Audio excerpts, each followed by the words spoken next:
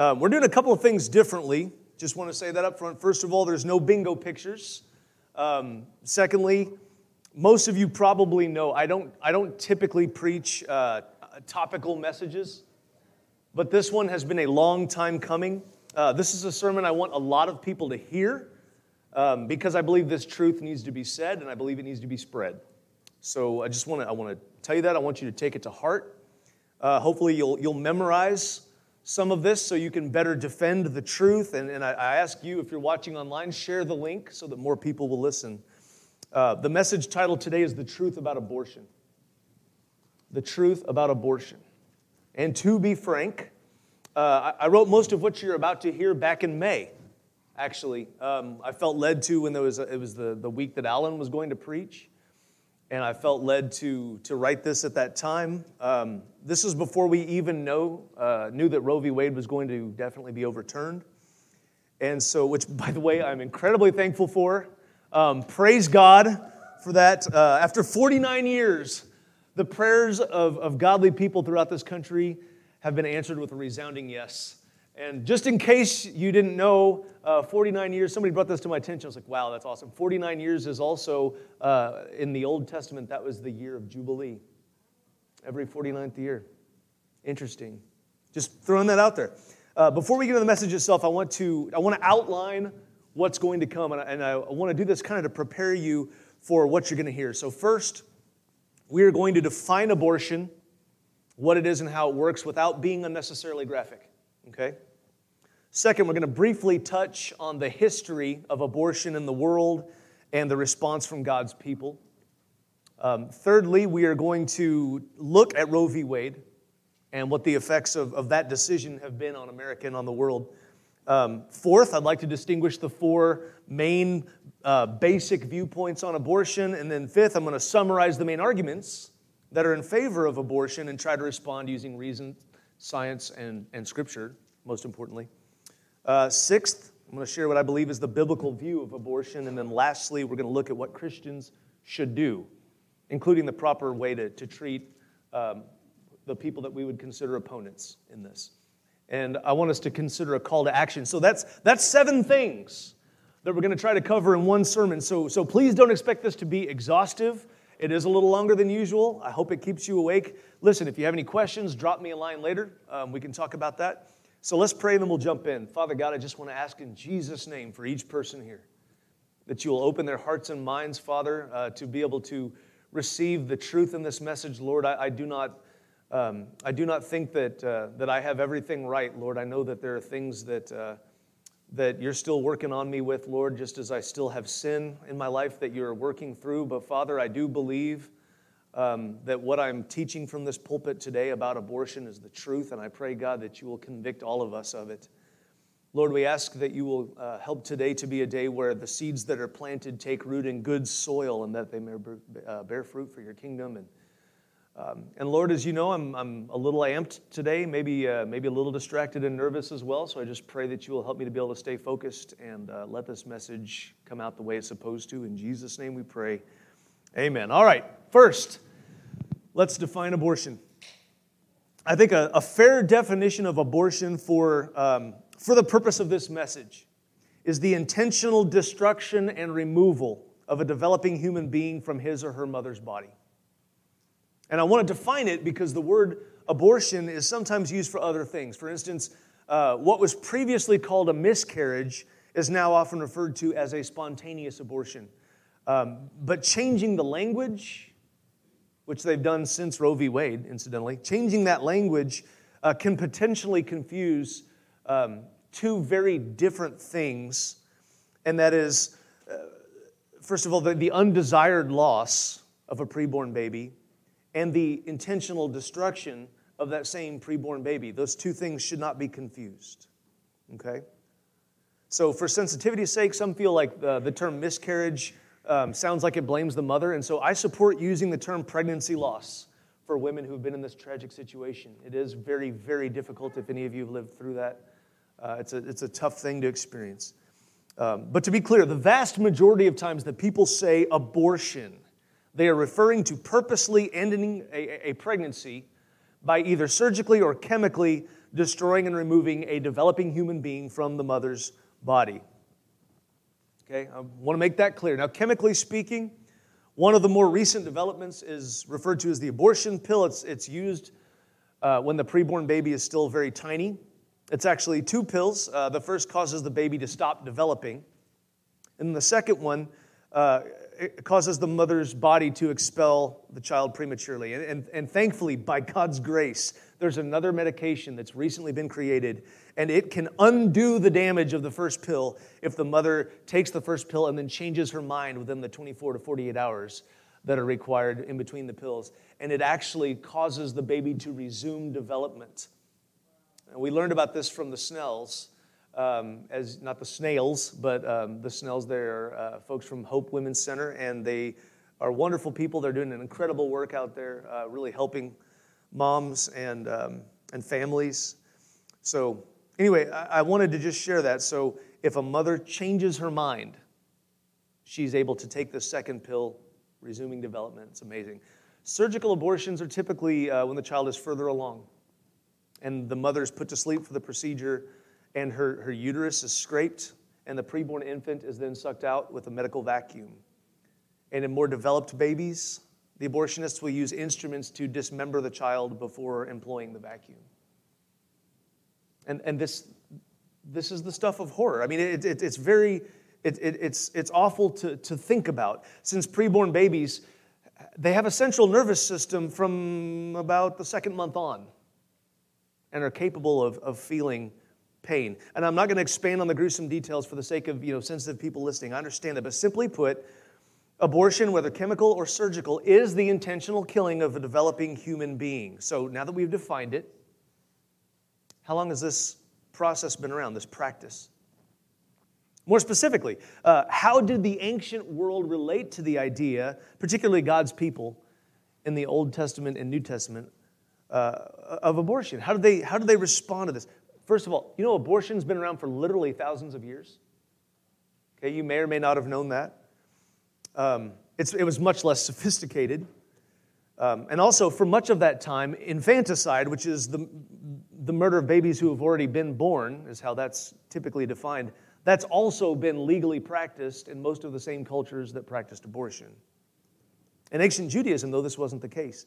While the Hebrew Bible, it doesn't say anything specific to abortion. However, the Talmud, which of course you could say, thou shalt not kill. We'll talk about that later. But anyway, the Talmud was the written body of rabbinic teaching. It's what the rabbis kind of compiled and put together that the Jews lived by. And they considered abortion a form of murder, as does Orthodox Judaism today, by the way, except in the case of saving the mother's life. Now, on top of that, Christianity, from its beginning, has always opposed all forms of infanticide, including abortion, until modern progressivism. And I'm putting that in air quotes. From its inception, the Christian church considered abortion the unjust killing of a human being. The Didache, which is considered the manual of the first century church on matters of faith and practice, it specifically prohibited abortion. And this was very unique because in the ancient Greco-Roman culture, it was pretty much only the Jews and Christians that believed abortion was wrong. And many Gentiles would just leave their babies on cliffs. They would leave them on trash heaps to die of exposure. And Christians were actually known to rescue those abandoned babies and raise them as their own.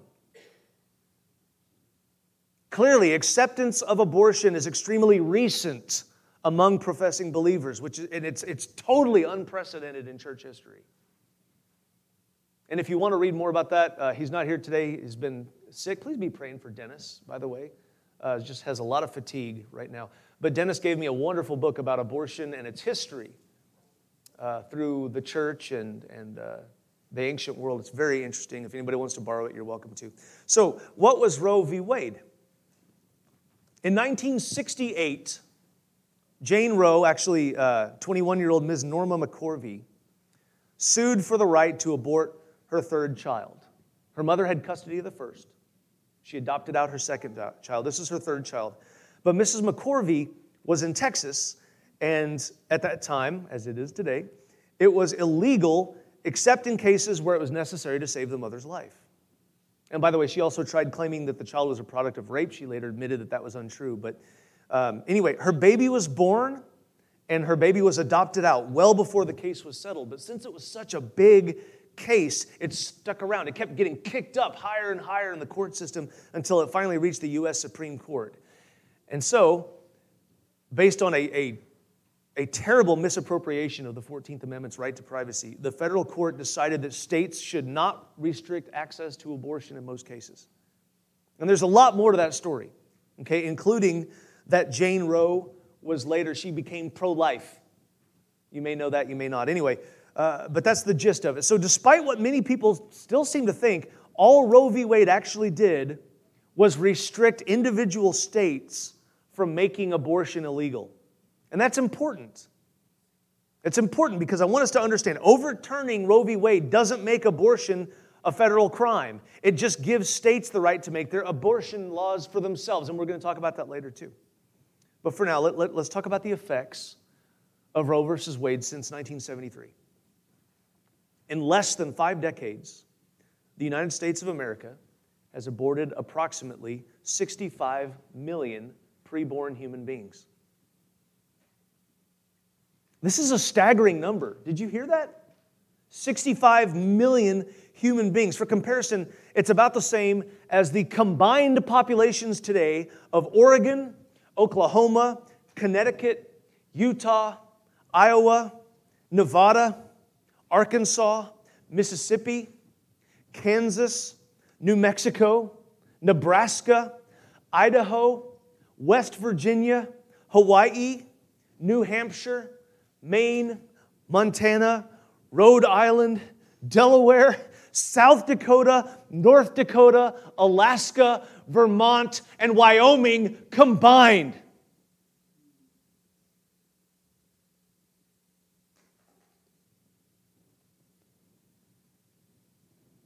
I was very tempted to bring a little bell up here and ring it, ding, every 39 seconds during the sermon. Because it was every 39 seconds that a child was aborted in the United States. But I just thought it'd be too distracting. Every 39 seconds. Just let that sink in. Worldwide, by the way, roughly that same number of babies is aborted every single year. Okay, let's discuss some positions on abortion. There are 2 similar positions that are often confused with each other, okay? That's pro-abortion and pro-choice. And to be fair, the reason that they're often mixed up is that they're not all that different, but there are some significant differences. We'll talk about that in just a minute. A person who is pro-abortion typically believes there's nothing inherently wrong with killing a preborn developing human being. And they're very much in favor of abortion on demand for any reason, including as birth control. Okay? Now, a person who professes to be pro-choice, they may also share that perspective, but typically it's a larger umbrella. Okay? Many folks who say they're pro-choice will also claim that they are personally opposed to abortion and would never get one themselves, but they argue that the woman should have the right to choose whether or not to abort her child, and we'll address that perspective in a bit.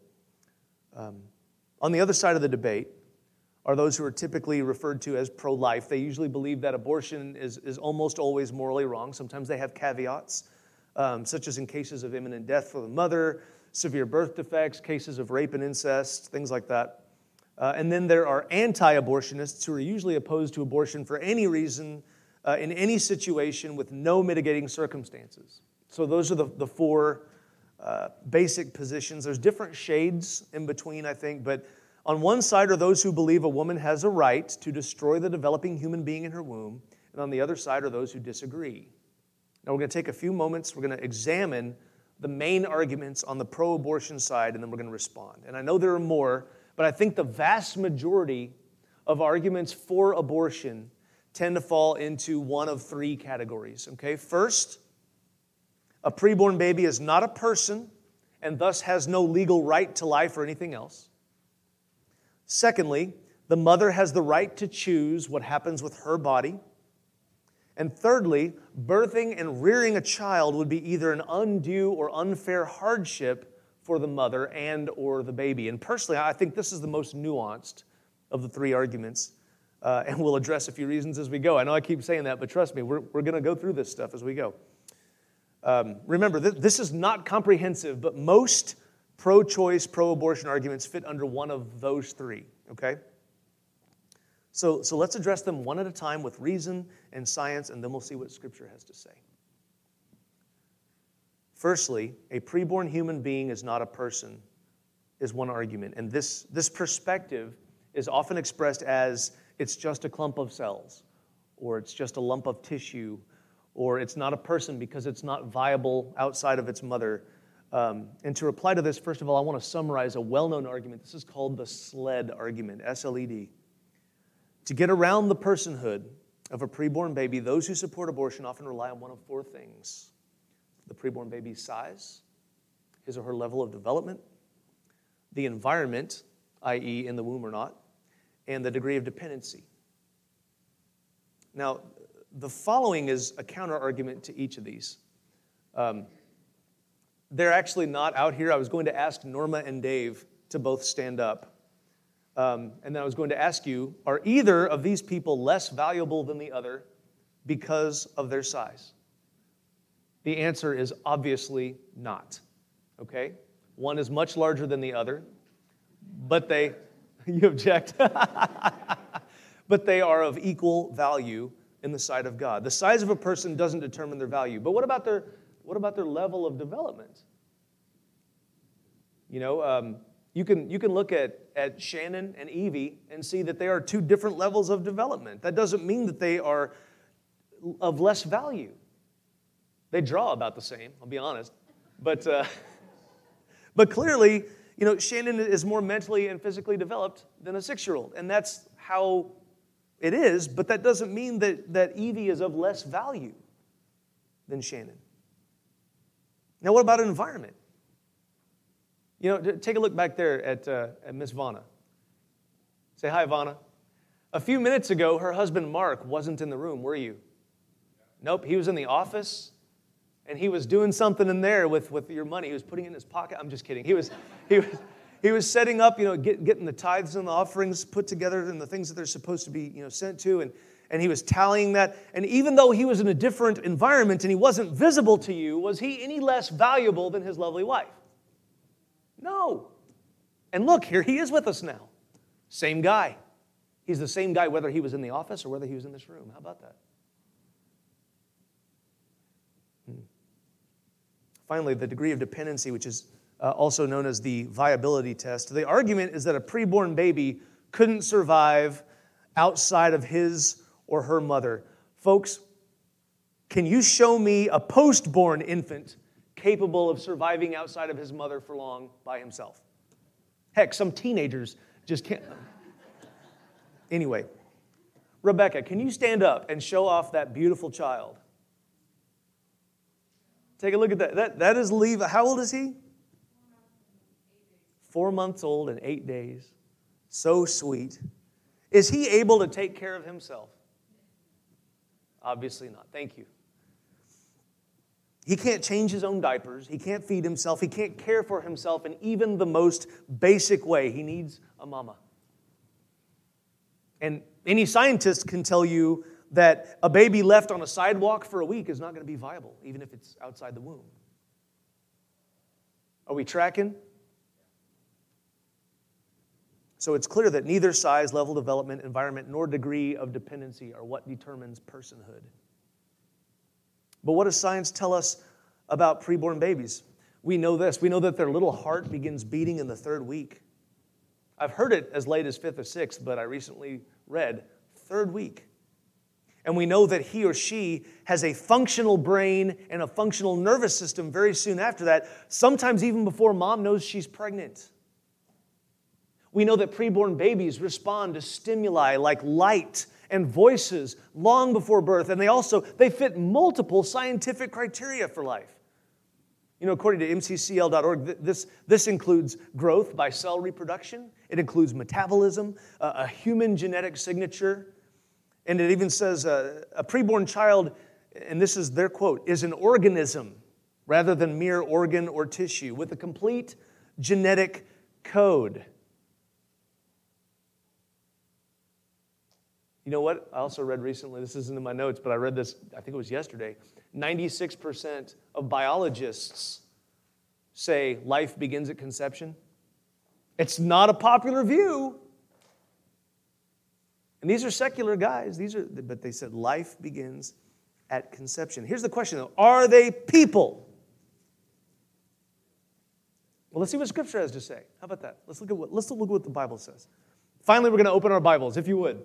Please open your Bible to Psalm 139. This is so unusual for us. We usually have the Bible open before we even dig in. But turn to Psalm 139. Starting in verse 13, King David indicates that God's hand is intimately associated with the creation of babies in the womb. He says, "You formed my inward parts. You knit me together in my mother's womb." And likewise, in the first few verses of Jeremiah, the Lord says, "Before I formed you in the womb, I knew you. And before you were born, I consecrated you." That means I set you apart. I appointed you a prophet to the nations. This is reiterating the Lord's involvement with babies in the womb. Now, for a more personal story, we read part of it earlier. We can go to Luke chapter 1. And we can see that God promised the parents of John the Baptist that their child would have the Holy Spirit from the womb. You know, there's no doubt that John the Baptist was a living person, even within his mother's womb, because of his reaction to Mary's voice. You remember this? I mean, if you're not familiar with the passage, it starts in verse 39. "In those days, Mary arose and went with haste into the hill country to a town in Judah, and she entered the house of Zechariah and greeted Elizabeth. And when Elizabeth heard the greeting of Mary, the baby leaped in her womb. And Elizabeth was filled with the Holy Spirit, and she exclaimed with a loud cry, 'Blessed are you among women, and blessed is the fruit of your womb. And why is this granted to me, that the mother of my Lord should come to me? For behold, when the sound of your greeting came to my ears, the baby in my womb leaped for joy.'"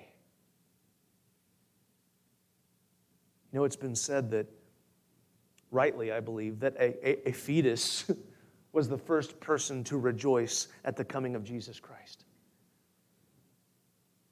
So it's clear that from Scripture that a baby in the womb is a person.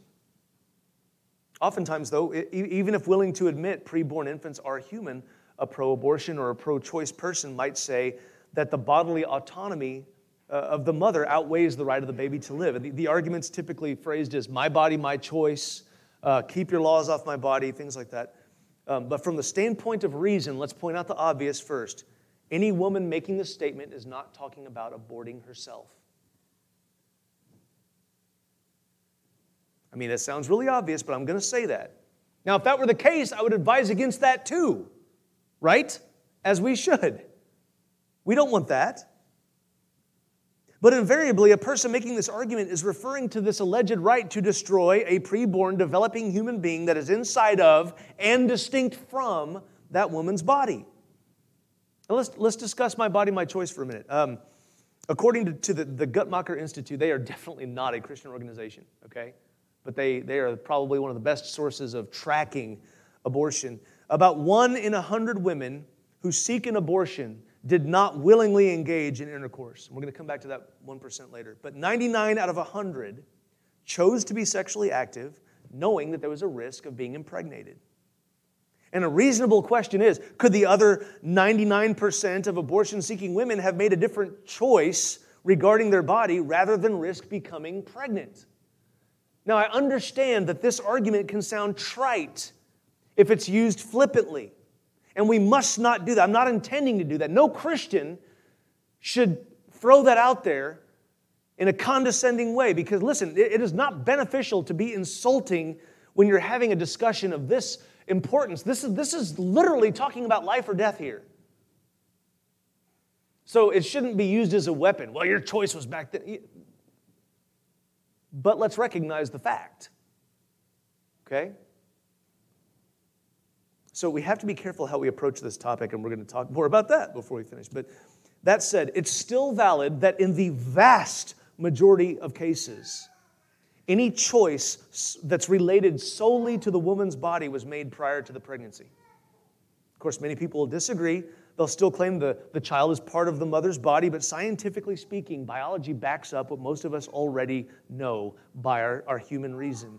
It has been proven on a molecular level that a preborn baby is a separate human being from his or her mother.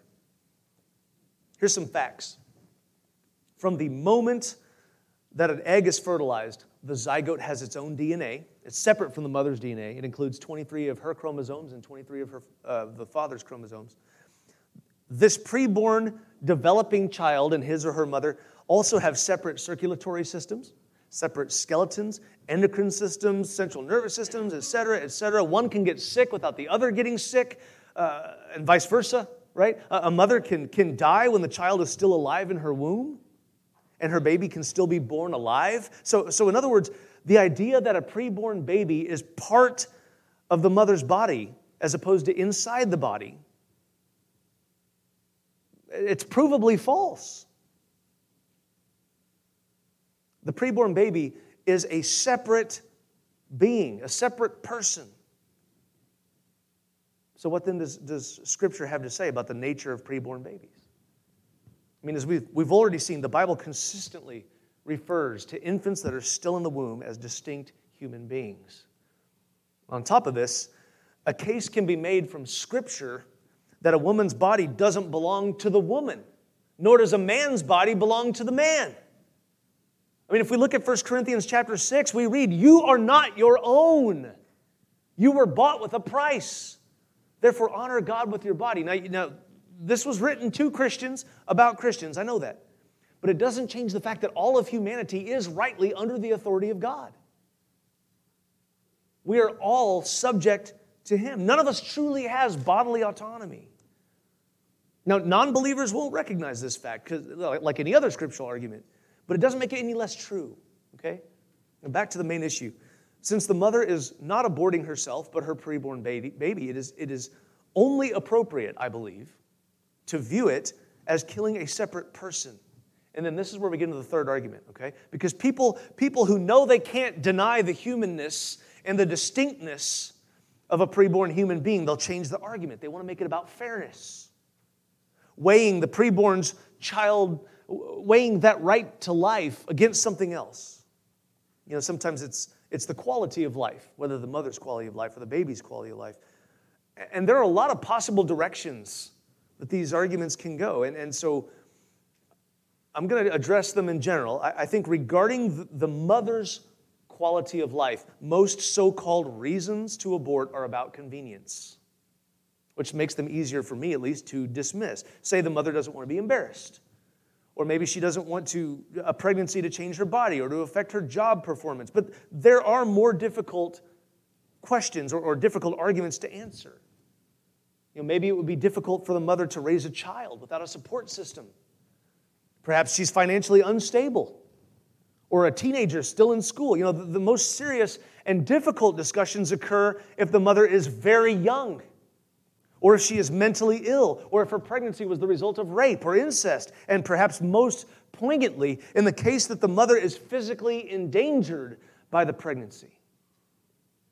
On the one hand is the baby's quality of life. Okay, we talked about the mother. Let's talk about the baby's quality of life. Someone might argue that if a child is unwanted, he or she will be unloved. And other times, the baby might have severe birth defects, which could make his or her life very difficult, along with the lives of the parents. So there are a lot of potential, I'm putting this in air quotes again, reasons that people want abortion to be an option, but there are also counter-arguments to all of these. Now, the easiest pro-choice arguments to shoot down, in my opinion, are the ones that are allegedly on behalf of the baby. Okay, because first of all, it's well documented, somebody wants that baby. There are literally today between 1 and 2 million couples looking to adopt a baby. And many of them specifically ask for babies with severe birth defects because that's their calling. Secondly, is it doing right by the child to say, you know, you might have a sorry life, so I'm just going to take away any opportunity for you at all to live? Nah, that's not a good argument. Logic asserts we can't know how a person's life will unfold. You know, some folks are born into amazing families where they're given everything they could possibly want, and they are miserable. And others are born into abject poverty and violence and cultural unrest, and they still have joy. Now, regarding birth defects, many are told their child will end up with severe problems, and they turn out completely healthy. Some of you have experienced that. Others do end up with a special needs child, and they learn more from that kid about love and grace and patience than they would have from a non-special needs child. Sometimes I think a person with a special needs child knows more about how God feels dealing with us.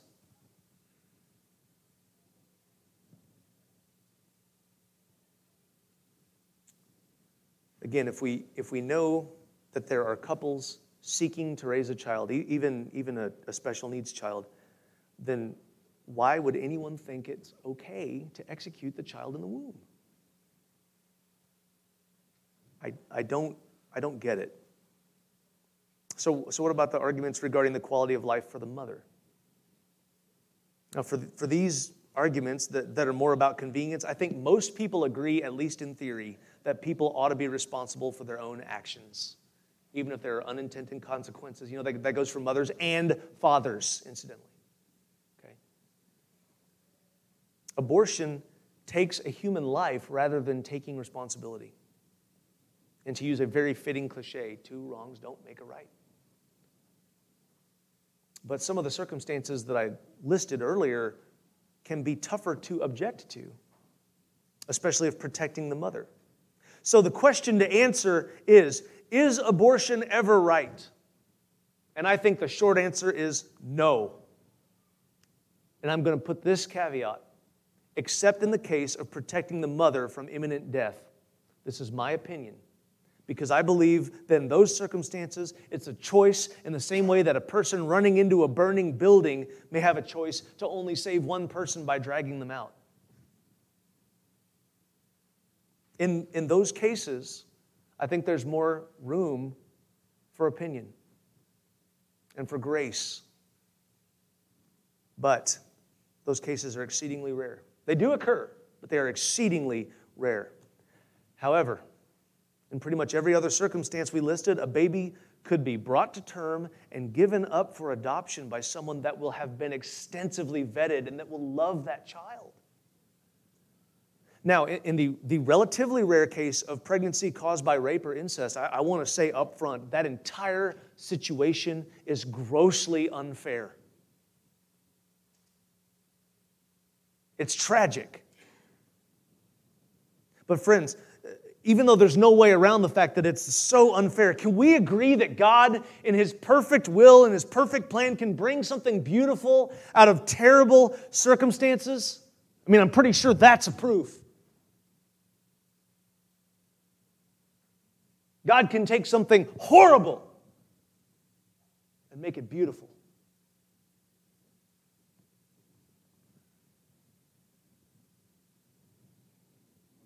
It's still unfair. But let me suggest this idea. Save the baby and punish the predator.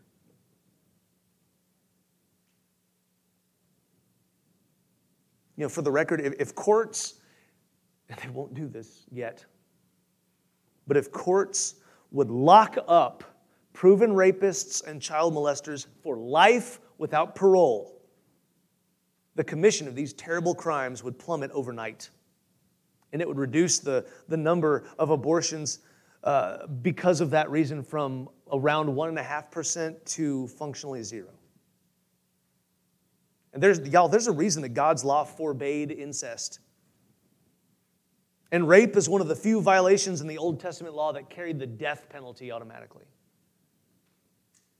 So on that rather intense note, let's bring our attention back to Scripture, because I believe the Bible actually has plenty to say about abortion, even though it's never directly addressed. By the way, there are 2 Old Testament passages that liberal scholars use and say that they support abortion, and they do not. but I'm only sharing this with you in case you ever hear the argument. There's a link at the bottom of your bulletin insert. I know it's kind of hard to copy that, by looking at it and typing it in. But if you go on the email that Norma sent out, you can actually just click on that hyperlink and it'll take you there. It's a great website. It explains how both of those arguments are absolutely ridiculous, but I don't even want to go into them today. Okay, there's no point in that right now.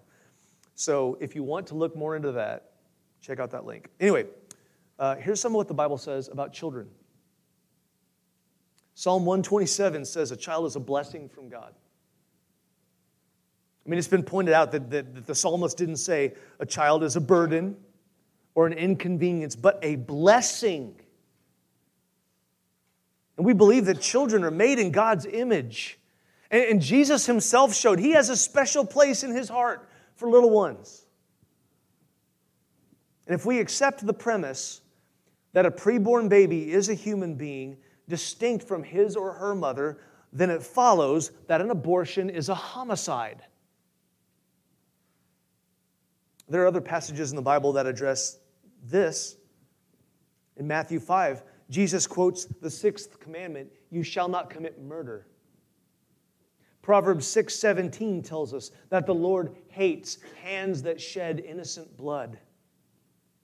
So if this is what Scripture says, then how should a Christian view abortion? And what are we called to do about it? Friends, this is where I believe we, Christians, are called to take a stand. Proverbs 31:8 says, speak out for those who cannot speak, for the rights of those who are doomed. It is our job as Christians to speak on behalf of those who cannot defend themselves.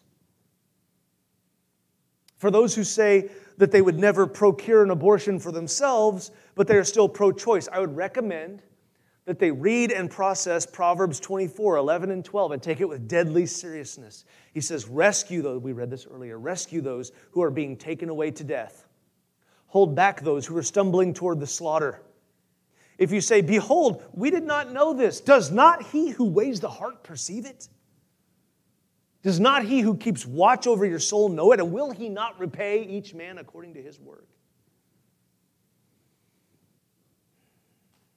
I mean, do you understand that? He's saying we're responsible if we make no effort to help those who are unjustly doomed to being put to death.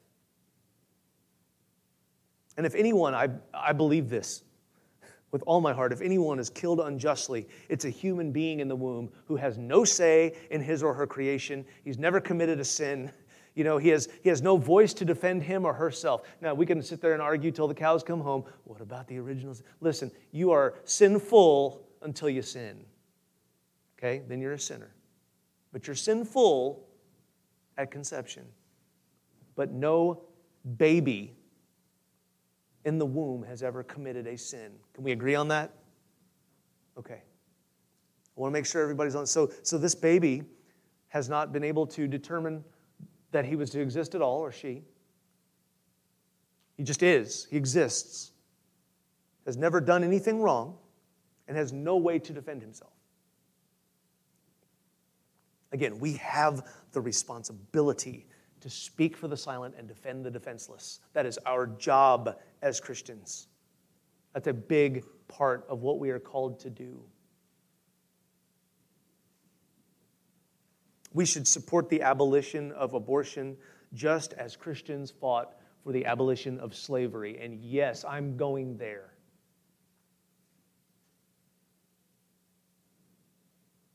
Before you blow off the comparison, I want you to think about it. Slaves in America were not legally considered human beings, right? They're viewed as an extension of their owner's property rather than having bodily autonomy. It was argued that the economy, particularly in the South, was so dependent on slave labor that abolishing slavery was going to financially ruin people. And on top of that, many believed that freed slaves would be doomed to a subpar existence, which is ironic. Subpar compared to what? Slavery? Come on. But despite all those arguments, Christians started pushing. And around the Revolutionary War, one of the northern states, I don't remember which one, I don't even remember if I figured out which one it was, but I read about it. One of the northern states decided enough was enough, and they declared slavery illegal. And then over the next 3 decades, other northern states followed suit, either ending slavery outright or at least beginning the process to abolish it. Now, bear in mind, this is important, okay? In the early 1800s, millions of Americans believed slavery was morally wrong and they would never own a slave themselves, but they didn't think it was their right to tell other people that they should free their slaves. Specifically, many people figured that it didn't affect them as long as it was just in those states down south, because it's a states' rights issue. But Christians kept pushing. And in 1808, the federal government abolished the transatlantic slave trade, meaning no more legal purchasing of slaves. There was still a market, an underground market, so to speak. But that was a big win for abolition. But here's the thing, the slaves that were purchased before then and all the children born into their families were still slaves. And so Christians kept pushing. And finally, almost 90 years after the first state outlawed slavery, on January 1st, 1863, the President of the United States boldly declared that all Americans are free. And I think that happened because Christians didn't give up. Faithful Christians kept praying, they kept campaigning, they kept preaching, they kept speaking truth in love, and eventually many of them even took up arms to defend the cause of freedom. And I lead with that to say, folks, listen, I personally feel that overturning Roe v. Wade wasn't enough. You can quote me on that. Roe v. Wade wasn't enough. If any U.S. president was convicted that elective abortion is wrong and grew enough of a spine to outlaw it by executive order, I think posterity, I think 100 years from now, people would view that man as another Lincoln. Because I believe the more we know about unborn infants, the more we're going to recognize, yeah, they absolutely are human beings. And we've been allowing a Holocaust to occur in this country for almost 50 years. Or if Congress is finally convicted to choose what's right over what gets votes, but until that happens, it's probably on us to do what we can, guys. It's probably on us. And while we may not have the power to make laws, there are some things that we can and should do. Okay, first of all, we should pray for the hearts of our leaders and fellow citizens. In fact, we're commanded to in the Word of God. Pray. Pray. Pray. Secondly, we can vote in a way that honors life. And we can even get politically involved if the Holy Spirit moves us in that direction. But make sure it's the Holy Spirit. What else can we do as Christians? We can speak truth in love, believing that God will soften hardened hearts. Another thing we can do is we can ask the Lord to show us if we are led to adopt or foster kids whose mothers bravely brought them into the world in spite of all of the difficulties associated with that. And even if that's not our personal calling, we can help to support our friends and our neighbors and our family who do foster and adopt. We can help them with our time, our financial resources, and our prayers. We can actively help support wonderful organizations like Hope Women's Center and Shiloh Place that take care of mothers and babies from the womb on. On that note, let's disprove the accusation that we only care about babies before they're born, okay? Can we disprove that? It's a false allegation, but it's made a lot. If you look at the stuff that this church supports, can you honestly say that we only care about babies before they're born? No. And that's most churches in the United States. Most churches are actively supporting crisis pregnancy centers and things like that, giving money to people in need. And friends, I want to I want to end with an exhortation. Don't mistreat people who have bought into the worldly view of abortion. Don't be hateful toward them. Love them. As Christ asked the Father to forgive those who nailed him to the cross, I think so we must seek the good of those who've not yet received the eyes to see.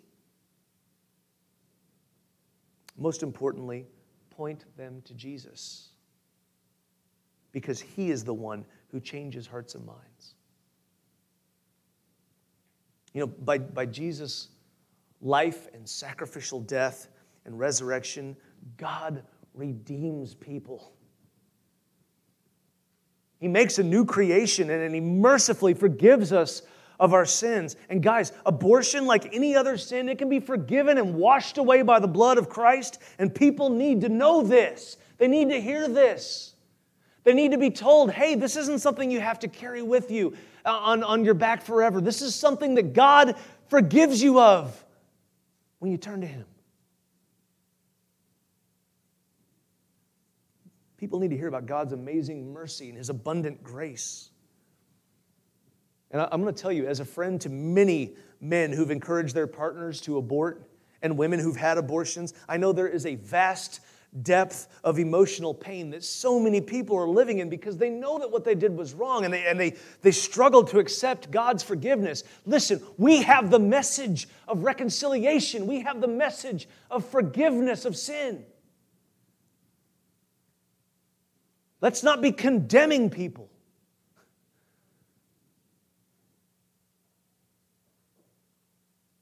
Bring them to Jesus.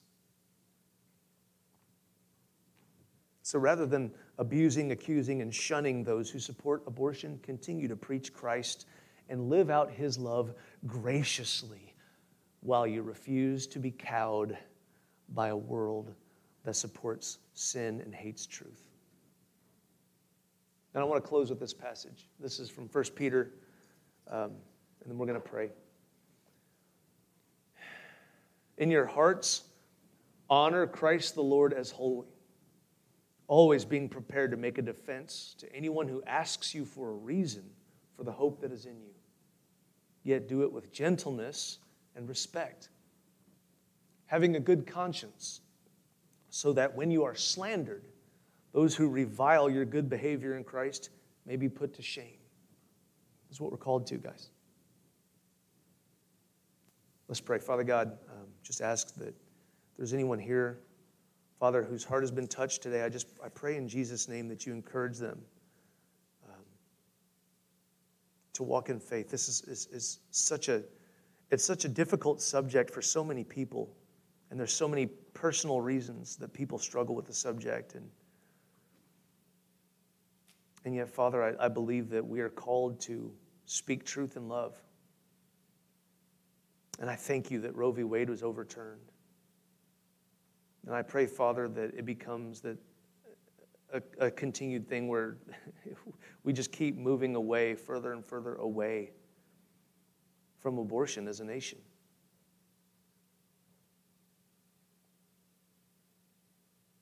Father, I pray, though, that for Christians that we don't attack people who disagree for now. Help us to love them. Help us to accept, the verbal abuse and the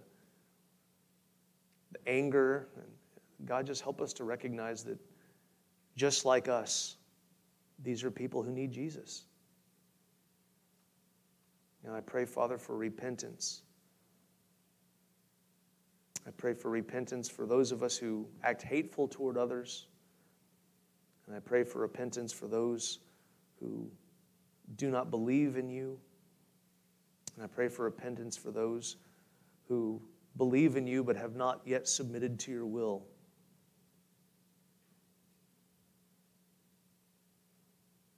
And Father, please let this be something that keeps this nation from having to be crushed. I pray that we're brought to our knees in the right way before we have to be brought to our knees in submission to another nation. And I believe that you are at least temporarily giving us a respite in that downward slide that we've been experiencing. And I think that this ruling was a big part of that. But Lord, no matter what comes down next, I pray that you will help Christians to love you and to love our neighbor as ourselves. Let our example draw people to you. It's in Christ's name we pray. Amen.